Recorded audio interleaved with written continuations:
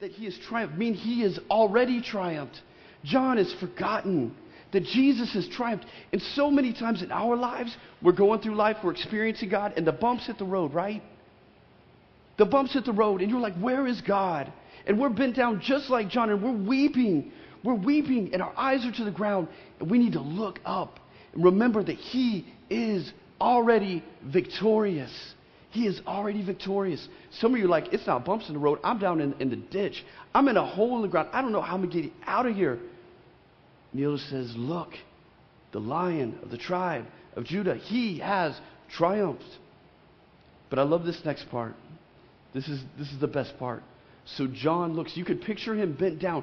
John looks up. He lifts his eyes. And what does he see? Then I saw a lamb, looking as if he had been slain. Did you know that we're going to forever look at the scars on his hands, the scars on his feet, the scar on his side, and say, that's how much he loved me? It won't be a thing of guilt. It will be a thing of, that's how much he loved me. And he looks, and he doesn't see a lion. He sees a lamb standing. I love this. Standing at the center of the throne, encircled by the four living creatures. The great I am, right there in front of John. But why did he see a lamb? Why did he see a lamb? I know you know this, but a lamb's not a predatory animal, right? You don't go click on a YouTube video because, a lamb is chasing a lion, right? You never see a lamb taking on a bear in a bare knuckles boxing contest, right? Lambs are weak. Lambs are weak. But notice it says triumphant. See, Jesus is the lion and the lamb. But when John looks to see a picture of victory, he sees a lamb. And we're nearing Easter, and Easter is all about victory. Easter is all about the resurrection life. See, Jesus may have looked weak on the outside. He may have looked like a lamb. But in the scripture it says, beware of the wrath of the lamb. It says with his very word, his enemies are laid bare. He doesn't have to do anything. Jesus just speaks, and it happens. You see, here's the deal. He looked like a lamb, but he roared like a lion. He looked like a lamb, but he roared like a lion. You see, there was victory in his voice. There was victory that he was the Lamb of God, and he died on the cross for you and me, and he loved us. But the victory came in his mouth. What is the roar that came from his mouth? What is the victory? Because we need to know that, right? If we're stuck in the tomb and the stone is rolled away and Jesus is saying, come out, we need to know where the victory is. And I felt like God was saying, I want you to show this victory. You need it in your own life, and the church needs it. I felt like that's what he was saying. See, his victory was in his mouth. It's in the roar. It's in the roar of the lion. He looks like a lamb, but he roars like a lion. So let me show you this. One of the scriptures is not in here, but let me show you in Revelation another picture of Jesus, okay? And this is going to start to explain where the roar comes from, okay? So this part's not on the screen, but it says his feet were like bronze glowing in a furnace. This is talking about Jesus.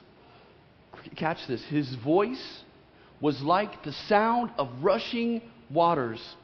Okay, I'm going to give you a little setup for this whole sermon right now, okay? I told you there were symbols in the Bible. The Bible describes the Word. The Word describes the Word. Water is always a symbol. I know some of you are going to say the Holy Spirit, and you're right, but it's a symbol for words. Rushing water is coming out of his mouth. Stay with me, okay? So when it comes to God, what water is a symbol of is of God's Word and the Holy Spirit. But water is also, outside of that, a symbol of words. Just hold on to that. I will show you that in a second. But hold on to that. So catch. His voice was like the sound of rushing waters. In his right hand he held 7 stars. And out of his mouth came a sharp, double-edged sword. And his face was like the sun shining in all its brilliance. Some of you are already thinking, you already know where I'm going. Ephesians, what are we to take up? The sword of the Spirit, which is the Word of God. And I love it goes on in Revelation. It says, I saw heaven standing open, and there before me was a white horse, whose rider is called Faithful and True. With justice he judges and wages war. His eyes are like blazing fire, And on his head are many crowns. Remember the old hymn, crown him with many crowns? I love that. And his name is written on him that no one knows but he himself. And he is dressed in a robe dipped in blood. And guess what his name is? His name is the Word of God. And that word is coming out of his mouth, a sharp sword, which to strike the nation. What is the sword? It's the Word of God. Jesus' roar is the Word. He looked like a lamb, but he roared like a lion. You see, words carry authority. Did you know that? Words carry authority. Words carry authority. They seem weak, right? But they're not. The lamb may look weak, but he's powerful because his roar is the roar of the Word of God coming from his mouth. He is the Word of God, and he speaks the Word of God. And I love these pictures converge together. He looks like a lamb, but he roars like a lion. And by the way, did you know that Satan always copies Jesus?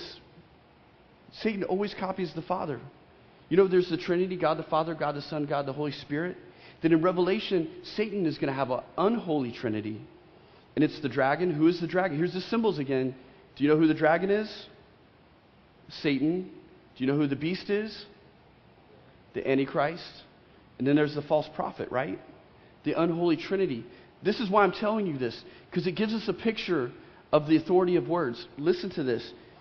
I told you that Satan copies what God does, right? So listen to this. It says that when they looked at this Antichrist, when John saw him, he looked like a lamb, but he spoke like what? A dragon. Because the dragon had given the Antichrist all his authority. The authority is in your words. The authority is in the words. And Satan copies this. Stay with me, all right? So here's the cool thing. The Father gave the Son authority, right? And we have the Holy Spirit now that leads us into all truth. But who did Jesus give authority to? Who did he give authority to? Us, the church. We have the authority, all the authority. We have the Word of God. We can speak with all the authority of the Lamb and with the roar of the lion, the conquering Lion of Judah. But here's the problem. Some of you don't come out of the tomb because you don't know this. You don't know this book right here. You don't know the Word of God. And remember, it says the sword of the Spirit, which is the Word of God. This is God's Word, His written Word. It isn't an ordinary book. It is God-breathed. God, the Spirit of God, moved men to write it. This book is unlike any other book, and yet it's the furthest thing from us, right? But what the Scriptures is saying, that's where power and authority are. When Jesus spoke the Word of God, things happened. That's our power. The source of our victory is the Word of God. And so many of you feel defeated right now, and it's because you don't know this book. And let me show you a few ways the Word describes the Word, okay? A couple symbols. See, the Word is described as bread. It's described as water. It's described as breath. And it's described as a sword. And always remember this, the Word of God and the Holy Spirit are inseparable, and I'll show you that in a second, okay? So it's always described. So here's the deal. Scripture is literally God-breathed. God breathed into this, right? And when you meditate and when you memorize this and when you read it, it's literally like this. You just went like this. You're breathing in the breath of God. You're breathing in the breath of God. So just you guys can talk with me a little bit. Let me take some of these symbols, okay? So let me take bread, all right? You need food, right? I like food, obviously. I clearly like food. But how long could I go without food? What do you guys think? Yeah, I don't know what everybody said, but right on. That was the correct answer. I don't know if it was. But you can go 40 to 80 days. 80 days is crazy. Like, that would be crazy. And all that time, you would have to have water. You would have to have water to survive. So you could go months. Let's say 2 to 3 months, okay? And 3 months is pushing it. Okay, you have to have bread. You have to have food. You have to have that sustenance. What about water? How long can you go without water? What'd you say? 3 days? Okay, most people think 4 to 12 days. 12 days is pushing it. You have to have water. 4 to 12 days, you have to have water. What about breath? Now we're getting into it, right? You don't have breath, there's a problem, right? I think the Navy SEALs maybe can hold their breath for maybe about 4 to 5 minutes. That's a lot. I remember being a kid, and you would look at your friend underwater because you're trying to hold your breath, and you're on a minute, you're like, but I'm not going up. I'm going to beat my friend. You're not going to go up. But we can't hold our breath that long, right? What about a sword? Just picture this, Roman times, Colosseum. Somehow you get dropped out of the sky into a Colosseum, and you're facing 10 big Roman general dudes, and they got swords and that crazy thing with the ball and the spiky things that if I had it, man, I would be like hitting myself with it. It would not be a good thing. It would not be a good day. But there's 10 of these guys, and there's you, and you have no sword. Now, I'm a guy, so I know the answer the guys are going to say. They're going to be like, I can take him. I don't need no sword, right? It's like every 80s movies, like, Steven Seagal and stuff, the odds are impossible, but I got this. It's all good. No, you would die. You need the sword. You need breath. And here's the problem. If you think about all those symbols we just went through, it shows us what the problem is. It shows us that we are malnourished, we are dehydrated, we are oxygen depleted, and we are unguarded from the attack of the enemy. And that's normal life for a lot of us in this place. No wonder you don't want to come out of the tomb. You see, you determine how much life of His you let flow into you. And you determine it by how much time you spend in this Word, breathing it in, eating, drinking water. And some of you don't know how malnourished you are. And there's a lack of victory in your heart. So today we're going to be really focusing in on water, okay? So what does water represent? What does water represent? Words. And when it talks about God, it's God's Word and the Holy Spirit, okay? They're inseparable. Okay, so let me give you just a couple other symbols. Let's set this up. Some of you know this. If you don't know this, that's okay. But Brandon sang a lot of songs last week about a rock and a capstone. Who's the rock in the Bible? Say His name. It's the name above all names. Jesus. That's right. Some of you might know this. What does a tree represent in the Bible? If you said tree, you'd be wrong. No, it probably does at times say a tree. But what does it represent? Some of you know this. I didn't hear that, but I think maybe somebody said man. Did you? Just nod yes if you did. Okay. A tree represents man. God often says a man is like a tree planted by a river. We're going to talk about that verse in a second. What do snakes and scorpions represent? Demonic influences, right? Who's the serpent and the dragon? I already give you this one. Satan. What does fruit represent? Works or prosperity or things like that. Okay, you're with me? So you're kind of seeing where I'm going, okay? You got this? You guys have got this. So what I want to do is I want to read something. I don't have this on the screen, but I want to read Psalm 1. So if you want to go there, go to Psalm 1, verse 1. So blessed is the man who walks not in the counsel of the ungodly, or stands in the paths of sinners, nor sits in the seat of the scornful. But his delight is in the Word of God. His delight is in the Word of God. And in His Word, he meditates day and night.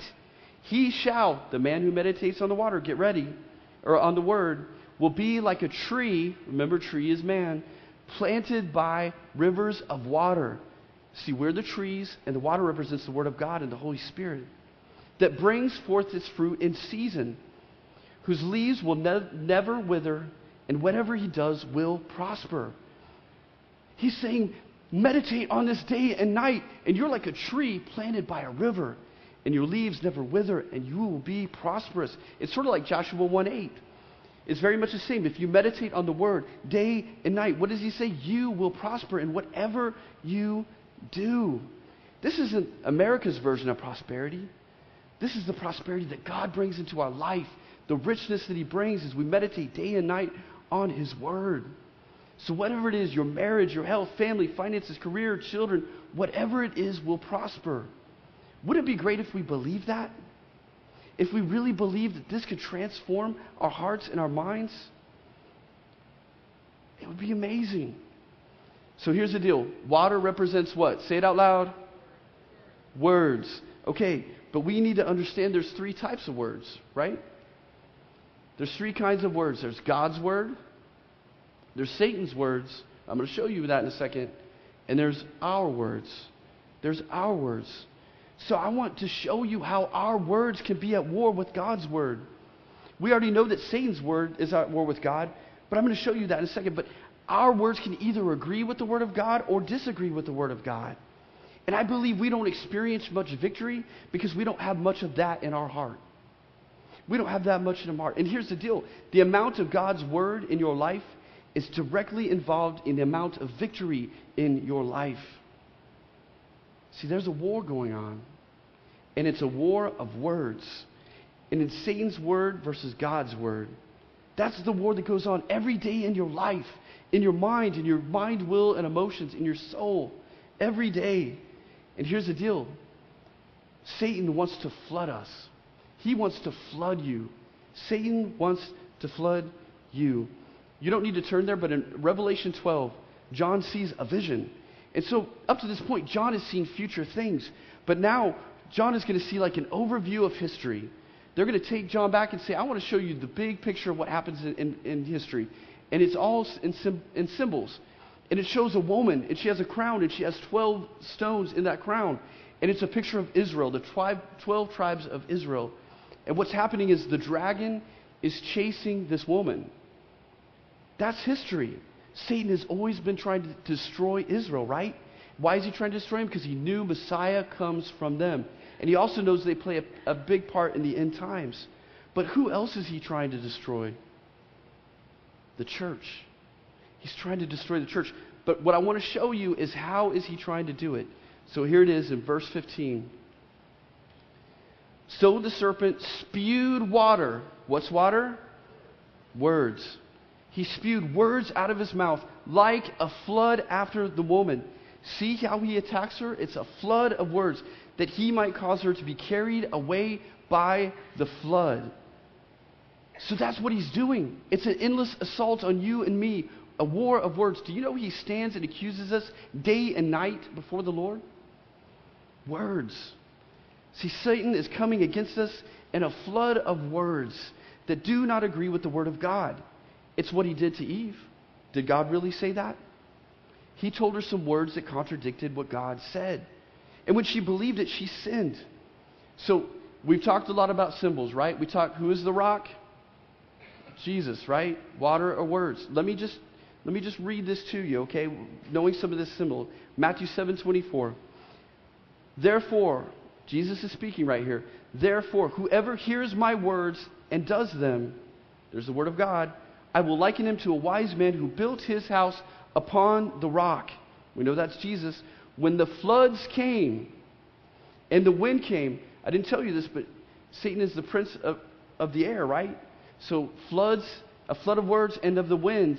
When the floods came and the winds came, but it did not fall because it was founded on what? The rock. Do you see all the symbolism going on here that Jesus is talking about? If you go to Psalm 69, you don't need to turn there. But David is crying out. He's saying, the floodwaters have overcome me. I'm overcome by the flood, Lord. And we're trying to understand, what is this flood? It's his enemies. They're throwing accusations at him. It's what Satan does to you. It's a flood of words. He's pouring out at you. You see, here's the problem. And here's also the solution. See, Satan is pouring that flood of discouragement on you, the flood of your circumstances upon you. But the problem is, and the solution is, you have a mouth too, right? Remember, God's word, Satan's word, and your words. You have a mouth that can speak. For some of you, you remember that mouth got you in trouble, right? I remember one time, and I'm going to say this because a lot of youth aren't in here, but I remember the one time, I'm sure I lied to my mom, but this was the time, I bold-faced lied. I was in high school, and I was like, I'm going to be here, but I wasn't there. I was somewhere else. She found out. So it was like 6:30 in the morning. I come home. I come up to the back door, screen door, like that's going to be, gonna cover me or something. I go in, and my mom, she walks up and right to the door, and she's like, Brian, where were you at? I was like, I was at Donovan's. And she went, my mom has never slapped me before. And for the first time, she was like, boom, right there. You see, words can get us into trouble, right? But here's the problem. What happens is Satan says something to us and we agree with it. Satan says something and we agree with it. It's just like Eve. See, your words are like waters also. Proverbs 18:4 says, the words of a man's mouth are deep waters. Proverbs 6:2, you are snared by the words of your mouth. See, you're in bondage by your own words. Satan tells you something and you agree with him. You know how? You know why we agree with the words of Satan? We don't know that. We're not in that. We don't know his word.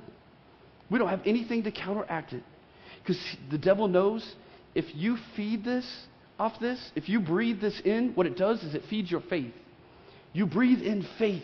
And in the arena of faith, Satan can't touch you. He can't do anything to you. See, the devil wants to feed you fear. Fear of the future, fear of your marriage, fear of your health, fear of your finances. But God's word feeds faith. God's word feeds faith. It says God has got this. If he'll heal me, amen. But if he doesn't, he walks with me through the valley of the shadow of death, and I will fear no evil because he is with me. It says, I don't know what's going to happen tomorrow. Today might be messed up, but God is still into my tomorrow, and he's in my today, even if I can't feel it. Faith says that. Faith walks on what God says, not on what Satan says. See, let me put it this way. Fear is expecting the devil to move. Think about that. Think about that. The most reiterated command in the Bible, do not fear. Fear is expecting the devil to move. Faith is expecting God to move. And some of us won't come out of the tomb because we have fear. And we live in fear expecting, well, this bad thing's going to happen, bad things are going to happen. That's Satan. That's not God. Faith is expecting God to move. And guys, some of you here would be heartbroken to realize that you are fueling the lies of the enemy in your life. You are fueling fear, not faith.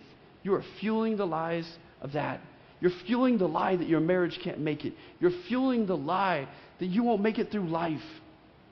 That's not God. That's the enemy. And that's the wrong words. See, some of you are in the flood right now. But I have some good news. Here's what the Spirit of the Lord does with floods. If we will trust him and put our faith in him. It says this in Isaiah 59. When the enemy shall come in like a flood. We know those are words. The Spirit of the Lord shall lift a standard against him. This is the standard. God's word. What happens is when we choose to have faith in him, the Spirit of God steps and says, wait, whoa. That's my son and daughter. You don't talk to them like that. You don't talk to my daughters like that. You don't talk to my sons like that. And he lifts the standard when we will believe God's word. But you're not in it to lift the standard. You've got to lift the standard by faith, lifting it up. Look, if Jesus relied upon the word of God to overcome, how much more should we? Remember what he said to Satan? It is written. It is written. It is written. That's how we overcome. See, Satan also wants to famish you. He wants to famish you. He wants to literally starve you. He doesn't want you to know God's word because he knows it's the place that you have power over the enemy. Amos 8:11 says this. Oh, and that kind of has some weird days. It's actually, behold, the days are coming, okay? Behold, the days are coming, says the Lord God, that I will bring famine. And the Hebrew there is he will allow famine. Get ready. Remember the symbols in the Bible. Not a famine of bread and water, but of hearing the word of the Lord. See, he didn't say it was a famine of the word. They had the scrolls. They had the word of God. He said it was a famine of hearing the word of God. Remember the symbols, bread and water. In other words, we have the word, but are we hearing it? You know, in Mark, I think it's Mark 4:14, it talks about this, the word being the seed that's going to make the bread, and how the devil comes and snatches the seed out of our hearts. Or the world system that's based on the devil chokes out the word in us because we are consumed by the worries of this life and the cares of this world and the deceitfulness of riches.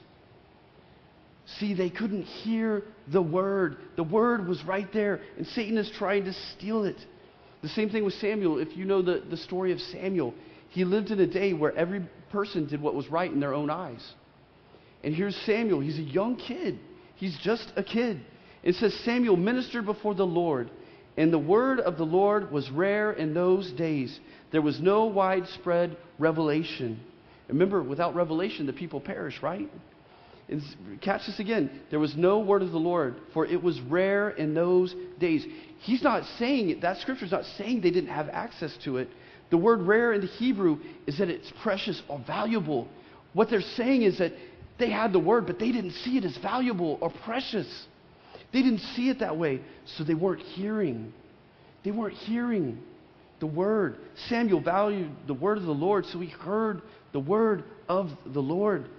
Is it possible that we're so consumed by stuff that we've lost the value of the word of the Lord? Can I ask you this? How many Bibles do you own? I know some of you might not, and we want to give you one. I have a lot of Bibles. And there are times in my life that I've allowed Satan to famish me. And I wasn't hearing the word of the Lord because I didn't value this. I didn't see this as precious. I didn't see it as what God wanted. But here's the thing. Jesus wants to fill you. Jesus wants to fill you. He wants to fill you with the word so you understand the power and authority and victory you already have. You know, in Peter it says this. It says through his divine power, he's given us everything we need for life and godliness.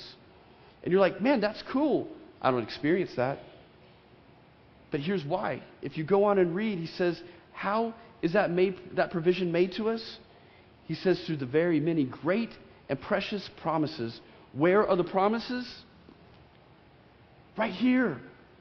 It's in the promises that are the provision. But if you don't know the promises, how are you going to overcome? And he goes on to say that's how we share in his divine nature. We need to know his promises. And once you know the word, he calls us to confess the word. He calls us to confess the word. You see, here's the deal. Jesus said the Holy Spirit would lead us into all truth.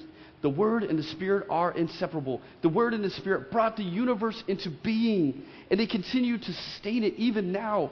Every time God speaks a word, it is carried by His breath. In Hebrew, breath is symbolic of the Spirit of God, Ruach. He breathed the universe into being, His very Word and His Spirit, and He sustains it right now. But here's the deal. He wants the Holy Spirit to wash you. Do you know that God is described as a fountain? See, Satan is a flood. God is a fountain. And in the New Testament, Jesus described the Holy Spirit as a fountain, right? To the Samaritan woman, if you knew this water that I had for you right now, you'd be asking for it. You'd want this water because you will never thirst again. And he said, it's like a fountain that wells up, it springs up into eternal life. See, Satan is a flood. God, Jesus, the Holy Spirit is a fountain. And what did Jesus say? That when you believed on Him, as it is written, streams of living water will flow out from within you. Guys, when you get the Word of God in you and the Holy Spirit takes it, it's going to flow out of you. It's going to flow out of you. You will begin to confess it. You will begin to agree with what God has said. Let me show you now the connection between God's Word and the water. It says this in Ephesians. Just as Christ loved the church and gave Himself up for her to make her holy, cleansing her by the washing with water through the Word. Washing the water through the Word. See what the Holy Spirit and the Word of God do? They wash you. And where do they wash you? Because some of you are like, well, wait a second. I thought we were washed by the blood of the Lamb, right? See, you are justified by the blood of the Lamb, but you're sanctified or made holy by the water. The washing of the water of God's Word. Can I ask you a question about Eve? 2 Thessalonians says that we're made of 3 parts. We're made of spirit, soul, and body. So Eve is perfect, right? She has a perfect spirit, a perfect soul, and a perfect body, right? Where did Satan attack her? It wasn't her spirit, because her spirit had perfect communion with the Lord. Where was it at? It's the soul. What's your soul? It's your mind, will, and emotions. Satan is going to flood your mind, will, and emotions. And it's the washing of the water of the Word that defeats him. It's the washing of the water that defeats him. And God wants to give you a word. God wants to give you a word. He wants you to be in this. You know, I listen to a lot of sermons. I listen to a lot of worship music. The Lord has given those things to us. We need teachers in the body of Christ. But God is like, my son, my daughter. That's secondhand words. I want that for you, but I want you to go to the source. I have something to say to you. You're my child. Spend time with me. And when he gives you a word, he wants you to confess it out loud. Stay with me, because this is something that you may never have heard before. Remember, God spoke the world into existence, right? His very word in the Spirit. Let me show you what confess means, okay? Confess means to be in agreement with. It means you're saying the same things that God is saying, and you're saying it out loud. I talked about meditating on the Word of God. Remember that earlier? Let me give you a definition of that. It's to ponder serious thought towards something. We've got that part. But here's what I didn't know until I read this. It said this, and it has the implication of speaking out loud what you learned. And in fact, the Hebrew expression to learn by heart, it actually means to learn by mouth. Speak it out loud. Speak it over your family. Speak it over your marriages. Speak God's word that he gives you, the truth. Come into agreement with what God says, the confession of your mouth. It says the word is near you. It's in your mouth and it's in your heart. That is the word of faith we're proclaiming. That word proclaiming means to shout out loud in the Latin. It says that Jesus is the high priest of our confession. It says to hold to that confession. In Psalm 17:4 and 108 it says, you have exalted above all things your name and your word. What is the confession we have? The name of Jesus and the word of God. That is our confession. You see, when we make the words of God in our mouth agree with the word of God, we position ourselves to receive full backing and the authority of Christ. Something supernatural happens. Something miraculous happens if you will meditate on this book. God will begin to move in your life. You will want to come out of the tomb. So you can meditate on the lie that puts you into bondage, or the truth that can set you free. You have words, but do they agree with God's word? One of the most effective ways to release the power of God into a situation is by proclaiming it in faith. And under the anointing of the Holy Spirit, remember that the word must go with the breath, with the water, with the Holy Spirit. When the breath or Spirit of God propels his word from our mouths, we can release it into a situation. Some of you have never heard this before, but when God gives you a truth, I speak it out loud. I struggle with worry and depression. I speak God's word out loud over those things. That's what God has meant for us. It comes in agreement with who God is. If you do this, you will roar like a lion, and you will look like a lamb, and you will be victorious. When you speak the word of God, the breath of God is released into your situation, over your family, and over your workplace. I want to show you something. This is just what I do. I have all these note cards. And this is just scripture. Jen sees me all the time. My wife's here. I'm always walking around with these things. Even when we're in front of the TV, I'm going like this before I go to bed. And I'm memorizing them, meditating, and I speak upon these. These are all scriptures. Some of them are little things that I heard a pastor say or something that I'll write down. And I write this down. Listen to this one, Proverbs 4:20. Remember we said God is a fountain. He's a wellspring. But listen to this. Listen closely to my words. Do not let them out of your sight. Keep them within your heart, for they are life to those who find them, and to a man's health to a man's whole body. Above all else, guard your hearts, for it is the wellspring of life. Get this word. Look at it. Memorize it. It's your life. I want to challenge you. Just get some note cards. Start writing the scriptures that God puts on your heart and meditating on them, saying them out loud. Let God speak to you. Band, you can come up. I want to read one last scripture to you as the lights come down. There's a scripture that says this. God is saying, on this one I will look. I will esteem or respect him who is poor and of a contrite spirit, and trembles at my word. God has rolled the stone away. He's calling you to come out, but you have to agree with his words. Wherever you're at this morning, has your life been in agreement with Satan and you don't even realize it? Have you been saying the things that are not of faith but of fear? Don't fuel the fear. You're already victorious because he was victorious. That is your victory. Will you stand, and I'm going to pray, and we're going to continue to worship. Lord God, I just praise you that you've exalted above all things your name and your word. And God, we bless you this morning, God. We want to praise you, God. We want to worship you in spirit and truth. God, unlock us of our fears. Call us out. With you there's safety. God, you said in this world we will have trouble. The flood of words will come. Circumstances will come. Sin will come, Lord God. But you said take heart because you have overcome the world. And we praise you, Lord Jesus. And right now I ask for your Spirit just to come down, to fill us, to encourage us, to remind us of truth. Thank you, Lord. We praise you in Jesus' name. Amen.